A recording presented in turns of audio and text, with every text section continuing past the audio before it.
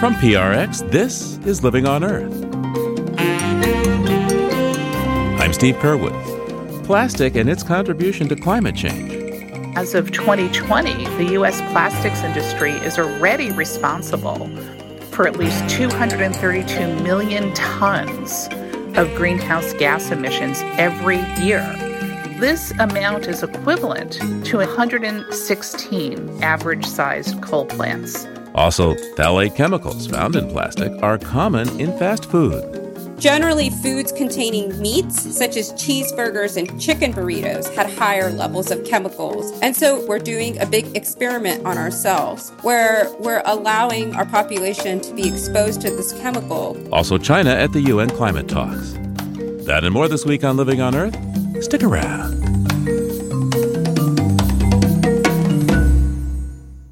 From PRX in the Jennifer and Ted Stanley studios at the University of Massachusetts, Boston, this is Living on Earth. I'm Steve Curwood. As many world leaders gather in Glasgow, Scotland for a UN climate summit, there is yet another factor to consider in facing the climate emergency, and it's called plastic.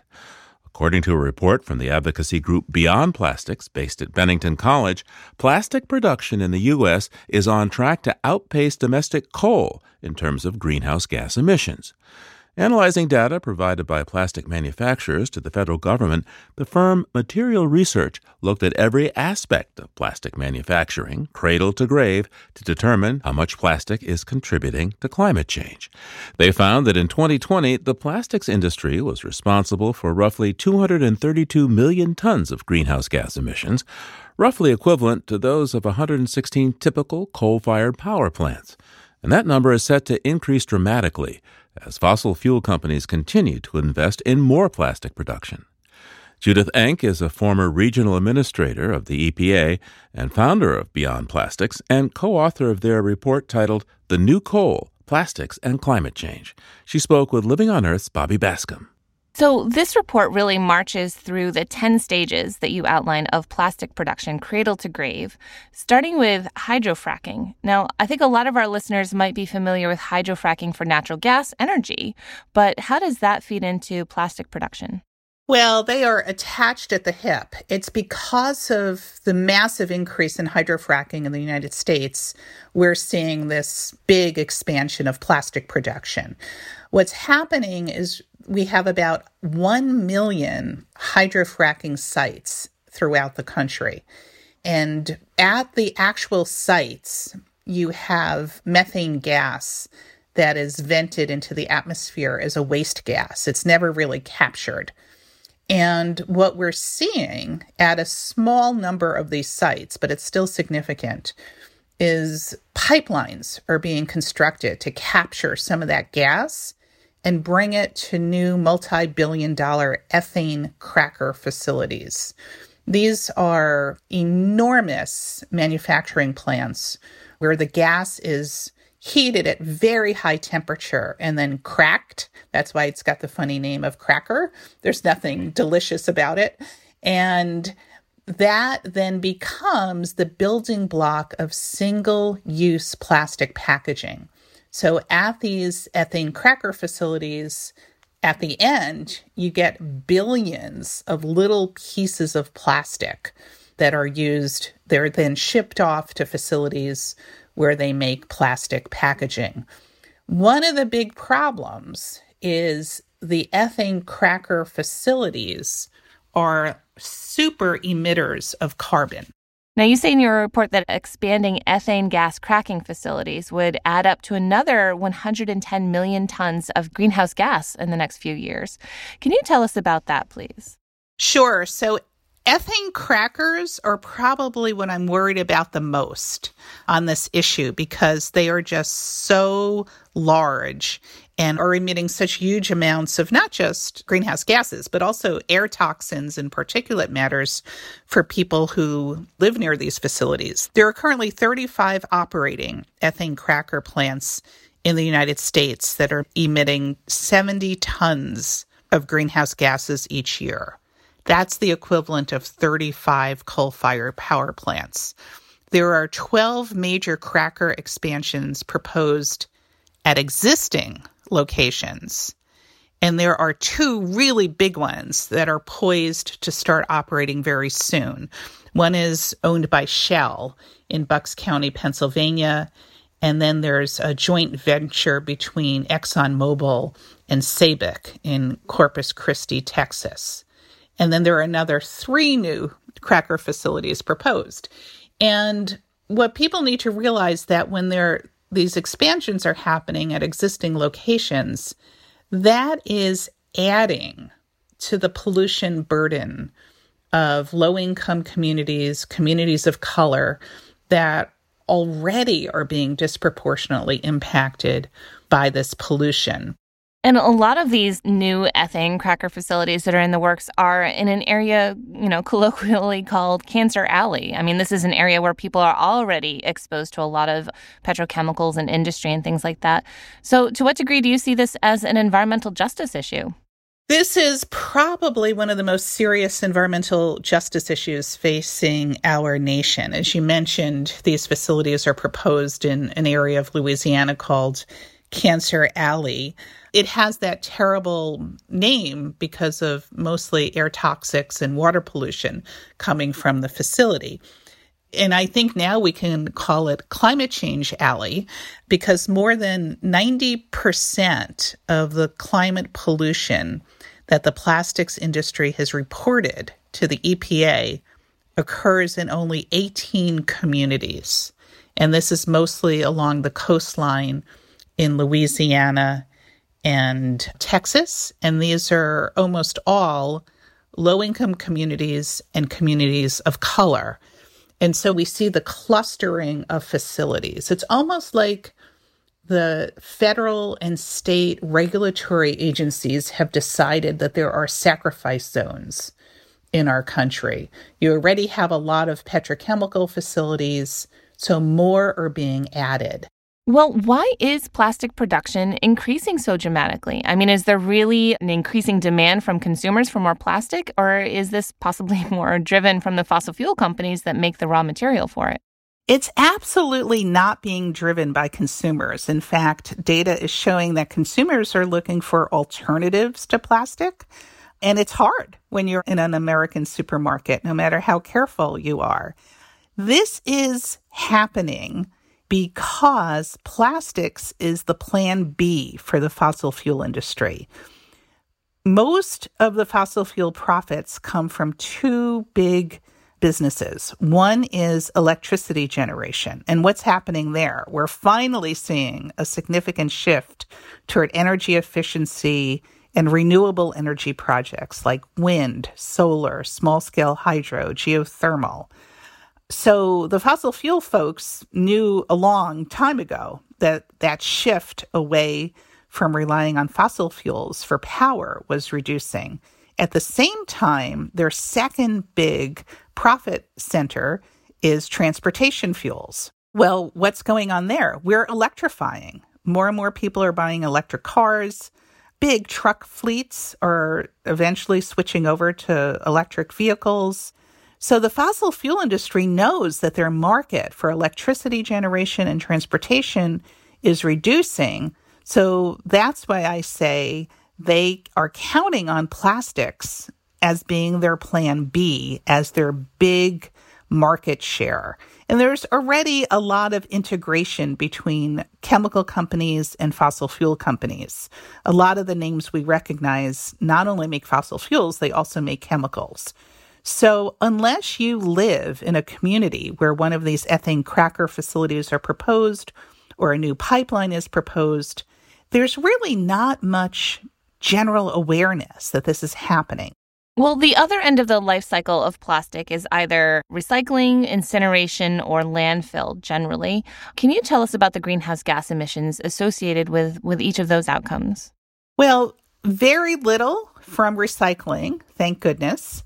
But as I've said on your show before, people should really only be recycling number 1 and number 2 plastics, and in a few communities, number 5. Because most plastics are not recyclable. Over 90% of plastics are not recycled. If plastics go to a landfill, They typically are not releasing greenhouse gases, but they sure are if they are going to garbage incinerators, of which there are about 75 in our country. So if plastic is burned at municipal waste incinerators, it's releasing about 15 million tons of greenhouse gases a year, which is about 7 average-sized coal-fired power plants. And then I would add, when you burn plastic, you also get dioxin emissions and other contaminants. Now, President Biden has set a goal of slashing greenhouse gas emissions by 50% in the next 9 years by 2030. How do you think plastic production should fit into that agenda? And for that matter, what is the Biden administration doing in terms of addressing plastic pollution and greenhouse gas emissions from plastic? They're doing virtually nothing. So right now, I would say the issue is missing in action, and we're going to be working very hard in the months ahead to get plastics on the climate change agenda, both at the state and federal level.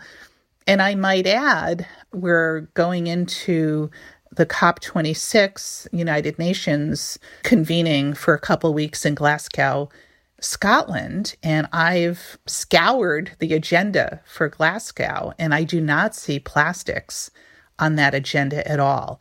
And the United Nations has been really putting a spotlight on the problem of plastics in the ocean. They've released some very important data on this, but even the UN is missing the whole life cycle. Such a sophisticated, important body, but they're really just focused on the end, the massive amount of plastics that get into rivers and oceans. And our life work now is to get these bodies to focus on production, use, and disposal. So we view this report as a clarion call to policymakers and to businesses. Yes, let's keep working, driving down greenhouse gas emissions wherever we can, but don't leave plastics out of the equation, because then we're going to be regretting that all of our good hard work to phase out fossil fuels for energy and transportation may get canceled out with this uptick in plastic production. Judith Enck, the founder of Beyond Plastics, speaking with Living on Earth's Bobby Bascom. And Bobby joins me now for more. Hey there, Bobby. Hey, Steve. So we reached out to the fossil fuel companies Judith mentioned here. That's Shell, Exxon, and Sabic, but we didn't get any responses about this report. The Plastic Industry Association, though, told Waste 360 that, quote, it's no surprise that an organization named Beyond Plastics would cherry-pick data to fit their narrative. And they go on to defend plastics, saying it's more lightweight than alternatives, including glass and metal. So they claim plastic uses less energy and has lower carbon emissions. Okay, well, thanks, Bobby. Sure thing, Steve. That's Living on Earth's Bobby Bascom.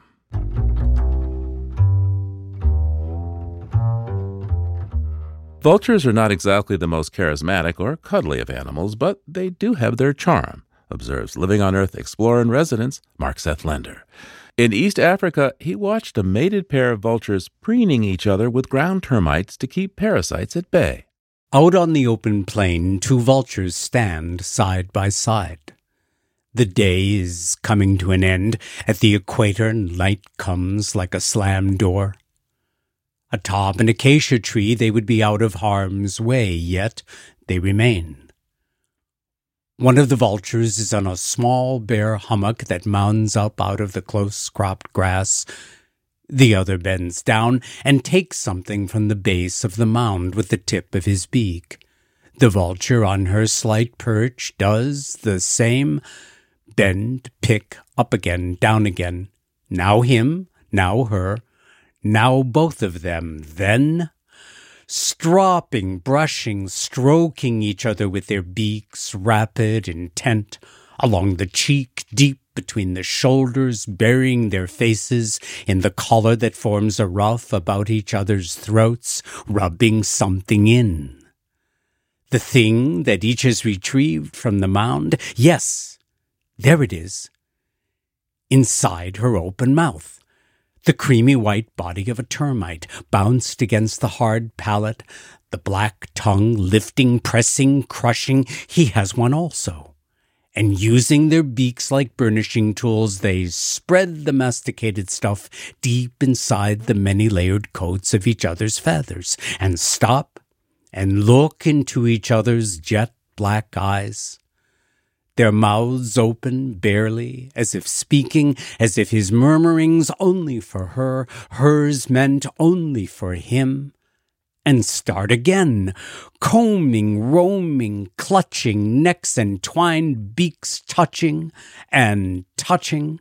The light fails, but they never will. Vultures in love. Living on Earth's explorer in residence, Mark Seth Lender.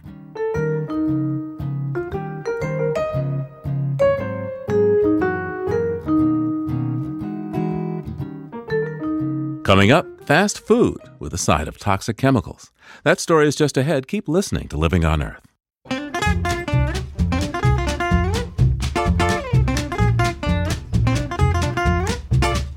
If you like what you hear on Living on Earth, please join us with a gift of $5 or more.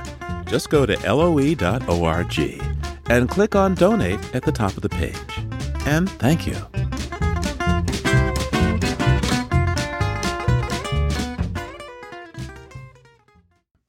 Cheeseburgers, chicken nuggets, and burritos are among the menu items sold by popular fast food restaurants that more often than not contain chemicals linked to serious health problems and even early death. This news comes from a preliminary study conducted by public health researchers at George Washington University. They found that at least 70% of the fast food items tested in samples from 6 fast food chains contained toxic chemicals called phthalates, which are used to soften plastics. Some of the plasticizers that made their way into the food samples appeared to come from plastic gloves used to handle the food. For this study, published in the Journal of Exposure Science and Environmental Epidemiology, the GWU team looked at 3 types of fast food: burgers, pizza, and Tex-Mex. They found phthalates everywhere they looked, but found higher levels in meat from burgers and chicken burritos.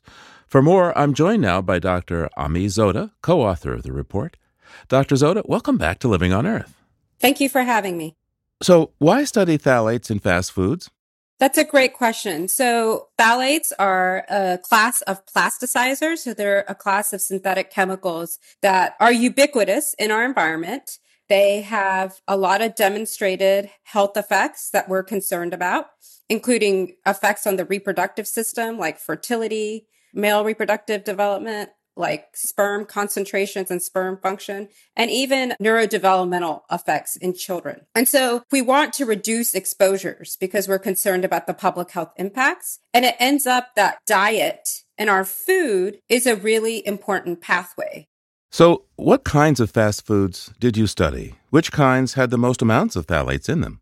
We picked burger restaurants, pizza restaurants, and Tex-Mex. We used market share data to go after, the ones where the most people eat. And interestingly, there weren't huge variations across chains, which to me suggests that this is an industry-wide issue.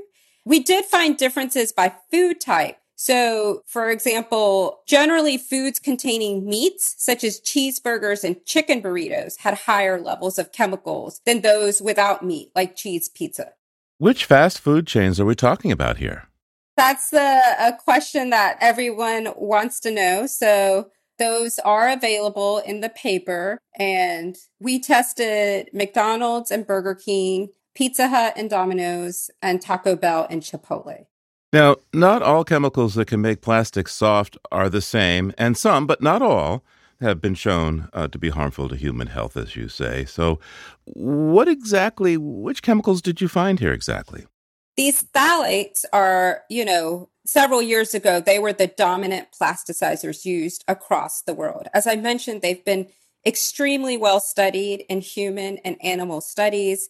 CPSC, under the direction of Congress, I think about 10 years ago, passed a law restricting the use of certain phthalates like DEHP and dibutyl phthalate from children's toys. So, and those certain orthophthalates are also restricted by the European Union. So there has been pressure on the private sector to begin to look for alternatives. And so we refer to these as non-phthalate plasticizers. They're still industrial chemicals, but they haven't been as well studied. They may be less potent than DEHP, yet they may still contribute to negative health outcomes. And so one of the novel parts of our study is we found this rather newer plasticizer, DEHT, in fairly high concentrations. And we found it in the food, and we found it in the food handling gloves that we tested. And there's virtually no data, no toxicology data, no epidemiologic data on DEHT currently in the peer-reviewed literature. And so, once again, we're doing a big experiment on ourselves where we're allowing our population to be exposed to this chemical before we really understand, whether it's safe. Of the fast foods you studied, how many contain the phthalates that are known to be health hazards to humans compared to the ones which have yet to be tested?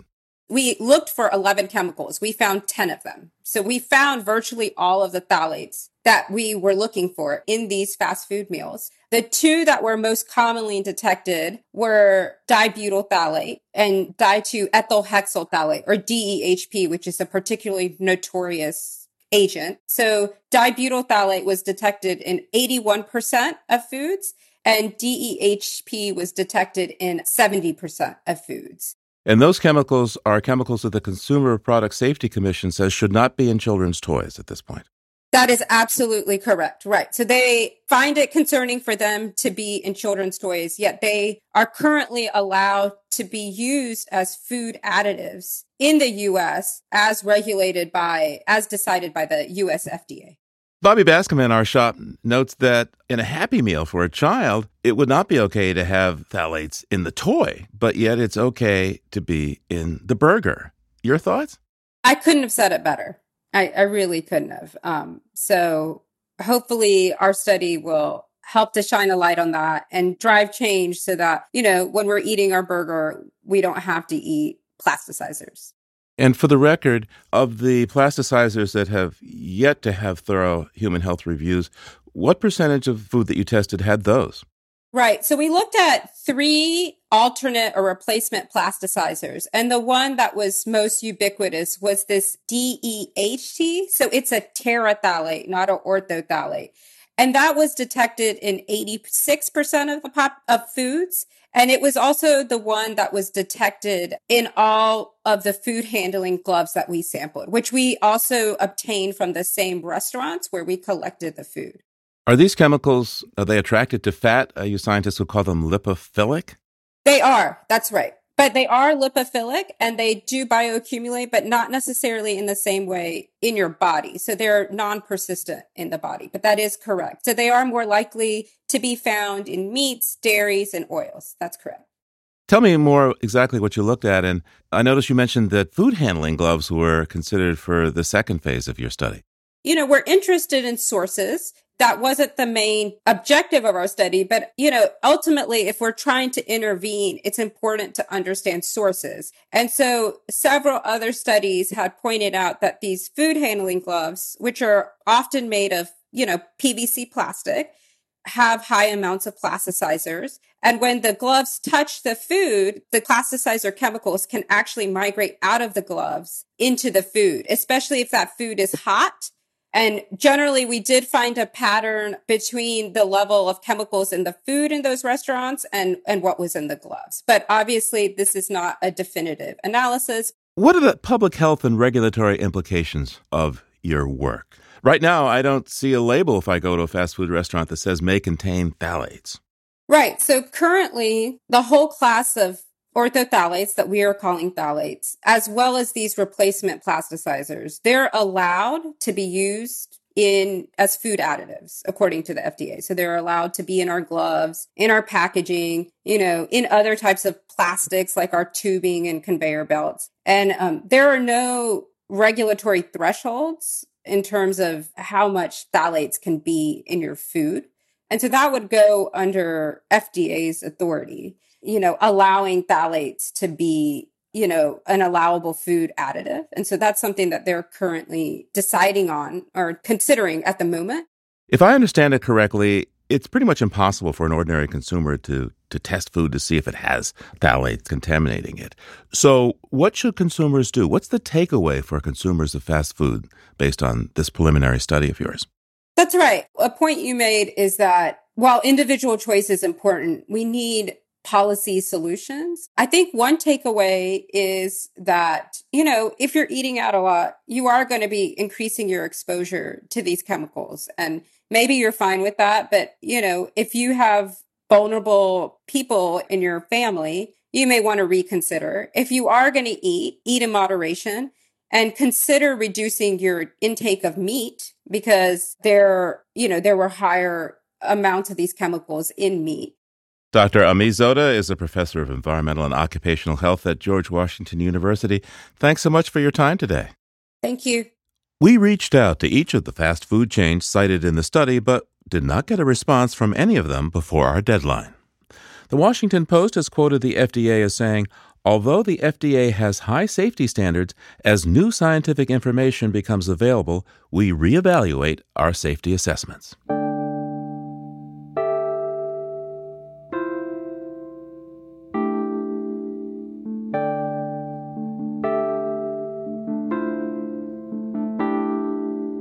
You can hear our program anytime on our website or get an audio download. The address is LOE.org. That's LOE.org. There you'll also find pictures and more information about our stories. And we'd like to hear from you. You can reach us at comments@LOE.org. Once again, comments@LOE.org. Our postal address is Post Office Box 99007, Boston, Massachusetts 02199. And you can call our listener line anytime at 617-287-4121. That's 617-287-4121. Time now to speak to Peter Dykstra. Peter's an editor with the Environmental Health News, that's ehn.org, and dailyclimate.org. And he's on the line now from Atlanta, Georgia, where he's been looking over what's going on beyond the headlines for us. Hi there, Peter, and what do you have for us today? Well, hi, Steve. A little follow-up on a little bad news we heard on last week's show that northern right whales are getting smaller, but they've also had a couple of really, really bad years for reproduction, and the population count is as small as it's been in at least 20 years, with last year the count being 336 northern right whales remaining. Well, they had gotten up to more than 400 at one point over these last 20 years.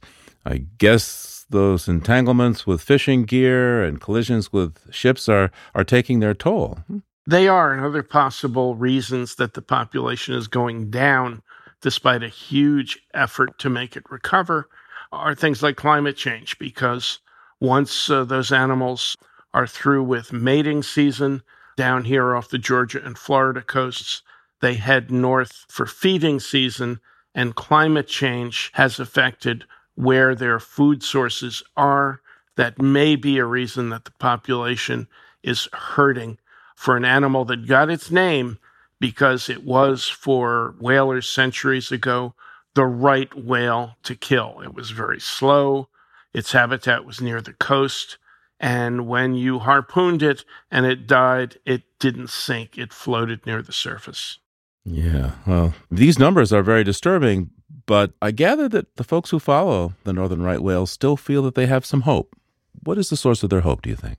Well, there's so much attention on the few animals that are left that ship strikes and entanglements can be more of a focus, and the right whale to kill may be the right whale to save. Let's hope so. Hey, what else do you have for us this week? We're going to talk about Carolina CAFO's concentrated animal feeding operations. The right whales are getting smaller here in the Northern Hemisphere, but the hogs are actually getting larger. In North Carolina, a state already beset by water and air pollution from some of the biggest hog farms in the country, if not the world. Those hog farms are getting bigger. And not only that, but they are now outnumbered by poultry farms, chickens and turkeys with many of the same pollution problems, including the smell. If you were to go down I-95 in eastern North Carolina. There are places where you just have to roll up the windows rather than endure the smell. And let me guess, in terms of environmental justice, these concentrated animal feeding operations with all the manure and such are in communities of color? Pretty much so, far more so than in white communities. Eastern Carolina is a heavy farming district. It always has been. They once had a lot of tobacco farms. They've been phased out because these hog operations are much, much bigger, in addition to the fact that tobacco is at least a little bit phased out in this country. Well, also, though, meat is being questioned as a contributor to climate disruption, so I guess time will tell. Hey, Peter, what do you have for our look back into history this week? Tell me what you see.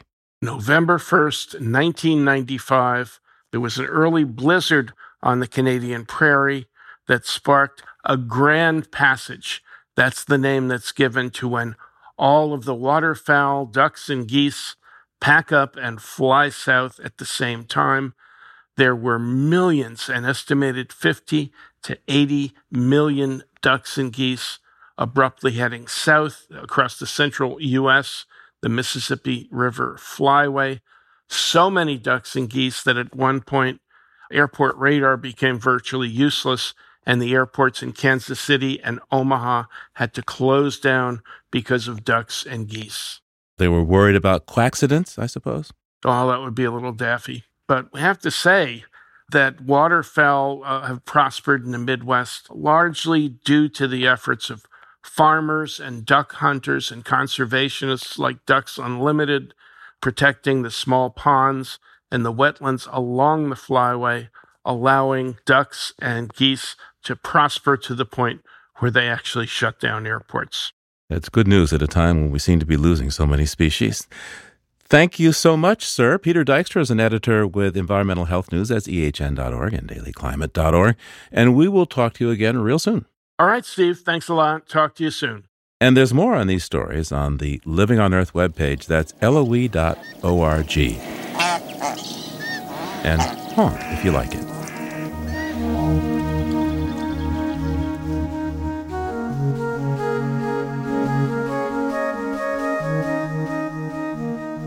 Coming up, how the current energy shortage in China plays into their long-term plans to reduce greenhouse gas emissions. That's just ahead on Living on Earth. Support for Living on Earth comes from Sailors for the Sea and Oceana, helping boaters race clean, sail green, and protect the seas they love.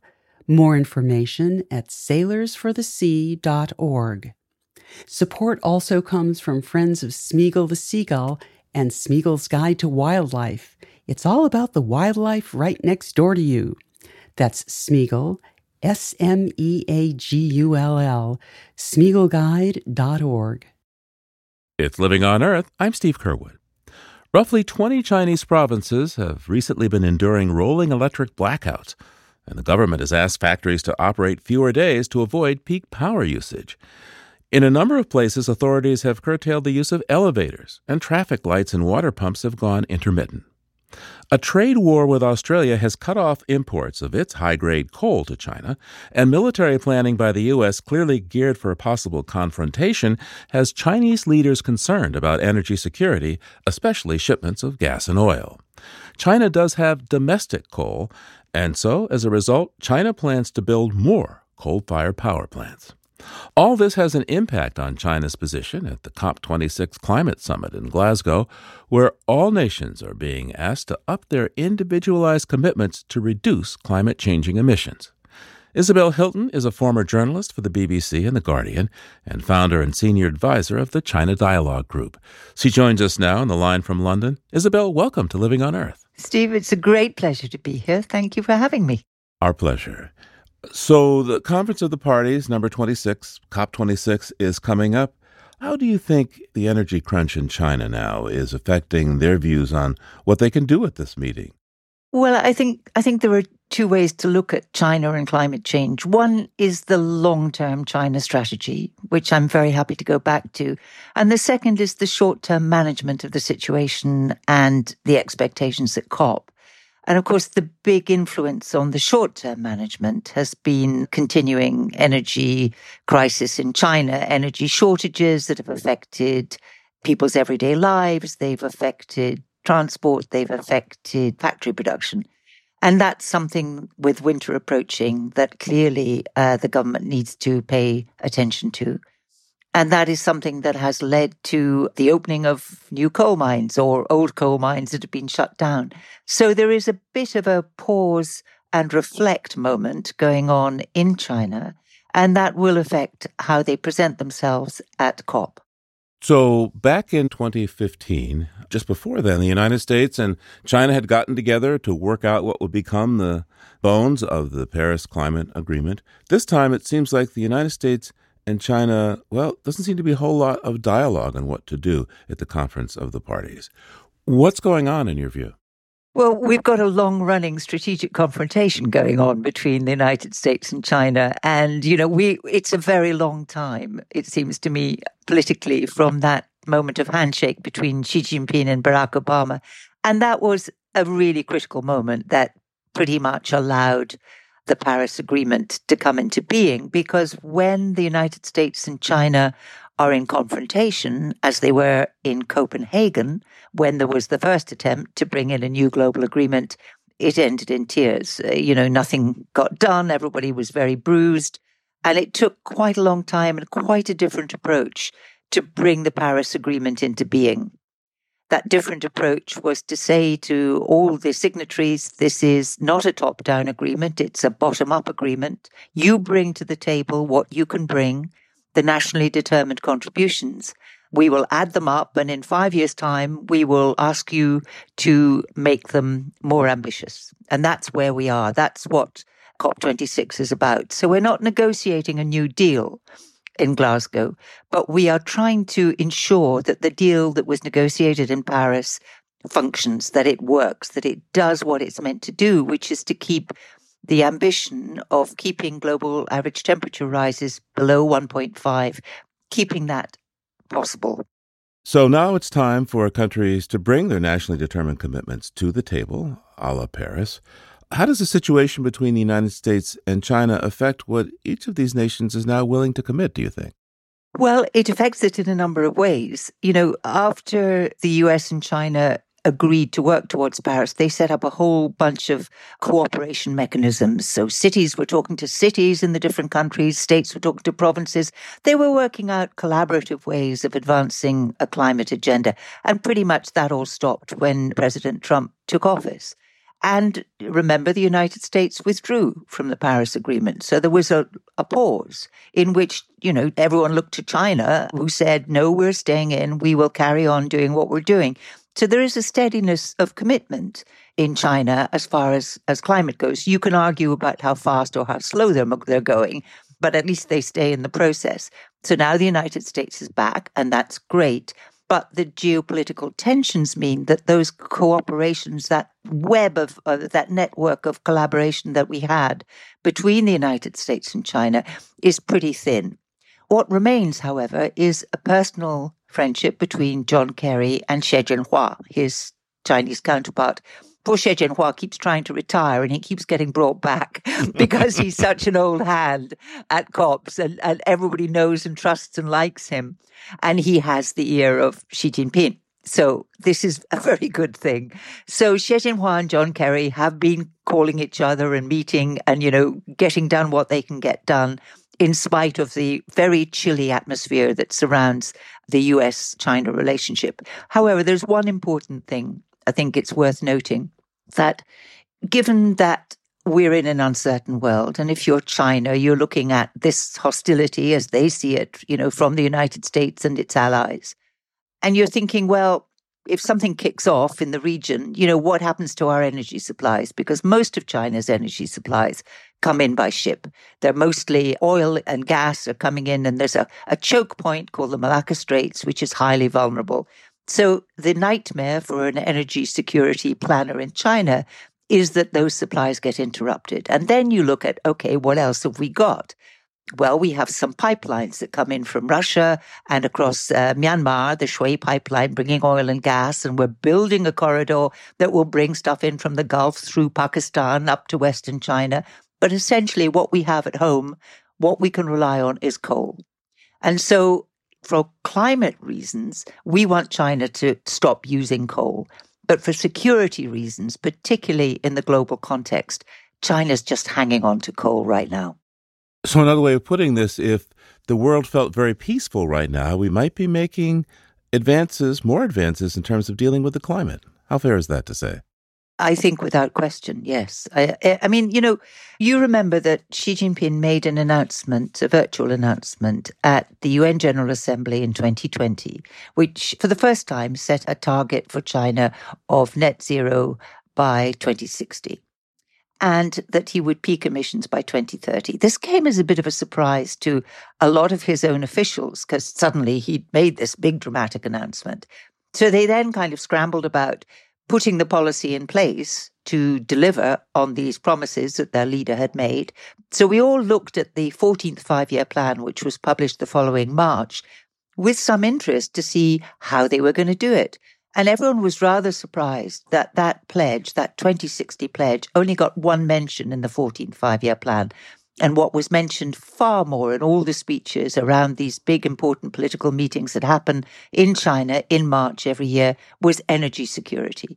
And that just flags up the way external circumstances impact domestic thinking. Let's talk about the current shortage of electricity in China right now. I understand that factory production is getting cut. There are even some limits on daily use of elevators. There's more coal being produced. What's happening in the different regions of China? I'm wondering also between South and North as well. Well, that's a wonderful kind of perfect storm, if you like, in China. So, as we know, we are emerging, we hope, from a global pandemic. So globally, energy demand was way down and prices were way down and factory production was way down and consumption, everything was down. But it begins to revive as countries come out of their lockdowns and, people look around and start to normalize life again. And in China, which locked down rather less actually than many other countries, export demand began to rise and domestic demand began to rise. So energy demand begins to rise. But at the same time, energy supply, the supply particularly of coal in China, had dropped because on a separate program, the government was trying to create greater efficiencies and to restrict emissions. So that meant that the use of coal was already beginning to be restricted. And in addition, they were closing down some old and dangerous coal mines. And so this was part of a general program to take, coal gradually out of the primary energy mix. So, the energy demand went up 17% and coal production only went up about 6%. And if you want to buy it from overseas, you have to go to Australia. Things don't seem to be going very well between China and the Australians these days. Well, things have gone very badly with Australia, so badly that the very high-grade Australian coal that China used to buy had been, nixed by the Chinese government to punish Australia. That wasn't a huge proportion of the coal imports, but it was important because it was high-grade. But then if you look around the global market, coal prices had gone through the roof. So if you're a Chinese coal-fired power station looking for coal, you were going to have to pay 3 times as much for Indonesian coal as you had, last year, but you couldn't move your prices. So it was a clash between, the free market, which was operating in global energy prices, and the restrictions of the planned economy that operates in the Chinese grid and the Chinese electricity system. So the poor guys who are supposed to be generating the electricity were looking at a situation in which they were just generating massive losses. So in order to survive, they said, well, we'll still supply electricity, but not that much. So they restricted their supply in order to control their losses. And that meant that there's just not enough to go around as all this demand is surging. So, people suddenly found that, they live in multi-story buildings and the elevators didn't work anymore. It happened very quickly, these rolling cuts. Factories couldn't meet their orders. Even traffic lights and hospitals were having supplies cut. And part of that, there's another last element in this, which is I mentioned those targets for efficiency, which are part of the long-term climate targets. As you come to the end of a planning period, all Chinese officials who have these targets in their, work plan are desperate to meet them, because if you don't meet them, it's a black mark for your promotion. So they tend to go to rather extreme measures in order to meet the target. And we have seen, even without a supply crunch, we have seen in the past energy simply being cut because it'll get them in under the wire for the close of the planning period and they meet their targets. No other reason, just because that's how the planning system works. Why do you think the energy crisis won't affect the long-term approach to the climate in China? I don't think it will, because China's approach to climate goes back a long way. China's climate risk is huge. I mean, if you think of where all the development takes place, or the early development took place, it was along that east coast, big delta cities like Shanghai, Tianjin, and Guangzhou. Hugely sophisticated and important industrial sites, big population centers, and all of China's major rivers derive from the ice and snow in the Himalaya, which is melting very fast. So clearly, China has enormous vulnerabilities.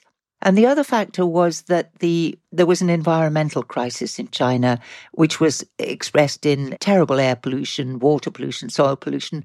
And that was the product of 30 years of catch-up industrial production, which had delivered a lot in terms of, raised income levels and much more sophisticated urbanization. And all of that was fine. But it was also exhausted. It was, other Asian tigers had done this. So Taiwan and South Korea and Japan, they'd all follow the same model. You do very rapid growth, low added value, quite wasteful, but rapid production. So you get your rural population into factories, and that's your first stage of development. When you get to the point where that no longer works, you have to move up the value chain. So you start, if you're Taiwan, you start making television sets or computers or, instead of T-shirts and cigarette lighters. So China was at that point when it was running out of steam in the old model. And to move up the technology value chain, it looked at what the technologies of the future would be and identified very quickly low carbon technologies. So they invested enormously in everything to do with climate change. So wind power, solar power, nuclear power, big dams, electric vehicles, rare earths, absolutely everything you need to transform your industrial economy to service climate action. And they've been doing that for nearly 15 years now. So once you've built your industrial strategy on the need for an energy transition, on the recognition that climate change is a massive threat, and you have built a strategy which allows you to be the supplier of goods and services to a world that is trying to battle climate change, you don't change that tomorrow. You don't change that just because you're short of coal this week. That is a long-term planned strategy, and that's where China has bet its future. Let's circle back now then to COP26, this UN climate summit. Given the conditions that China is dealing with right now, what do you think they're going to put on the table at this meeting? I gather that Xi Jinping is not going to come himself to Glasgow, Scotland. I think what we'll see is not so much a great revision of targets, although China does still promise a new NDC, a new nationally determined contribution. There is some wiggle room. For example, the 2030 target, which is the date at which China has promised to peak its emissions. That target was on the table in Paris 6 years ago. It was regarded as pretty loose then, and there is still room inside that target for China to bring it forward. So China could turn up and say, look, we are bringing forward our peaking date to 2028 or even 2025. That would make an enormous difference, because the earlier we all act, and we really, really have to, get things going before 2030, because after that it becomes very difficult. So if China were to do that, it would certainly gain a lot of approval, and it would also help the negotiations. What I think China will also do is point to the announcements already made, so the 2060 target, but also the promise not to build any new coal outside China anymore. So no more coal on the Belt and Road. That's a relatively easy thing to do. China will also promise to help, instead of building coal, to help other countries build renewable systems, and so helping them to leapfrog that high-emitting phase that has been the default assumption of any industrializing country. And that's also extremely important because there's a lot of potential out there for high emissions in countries that have yet to industrialize. And it's very important that we all assist them to do that. Isabel Hilton is founder and senior advisor of ChinaDialogue.net. Thank you so much for taking the time with us today, Isabel. Steve, it's been a real pleasure. Thank you for having me.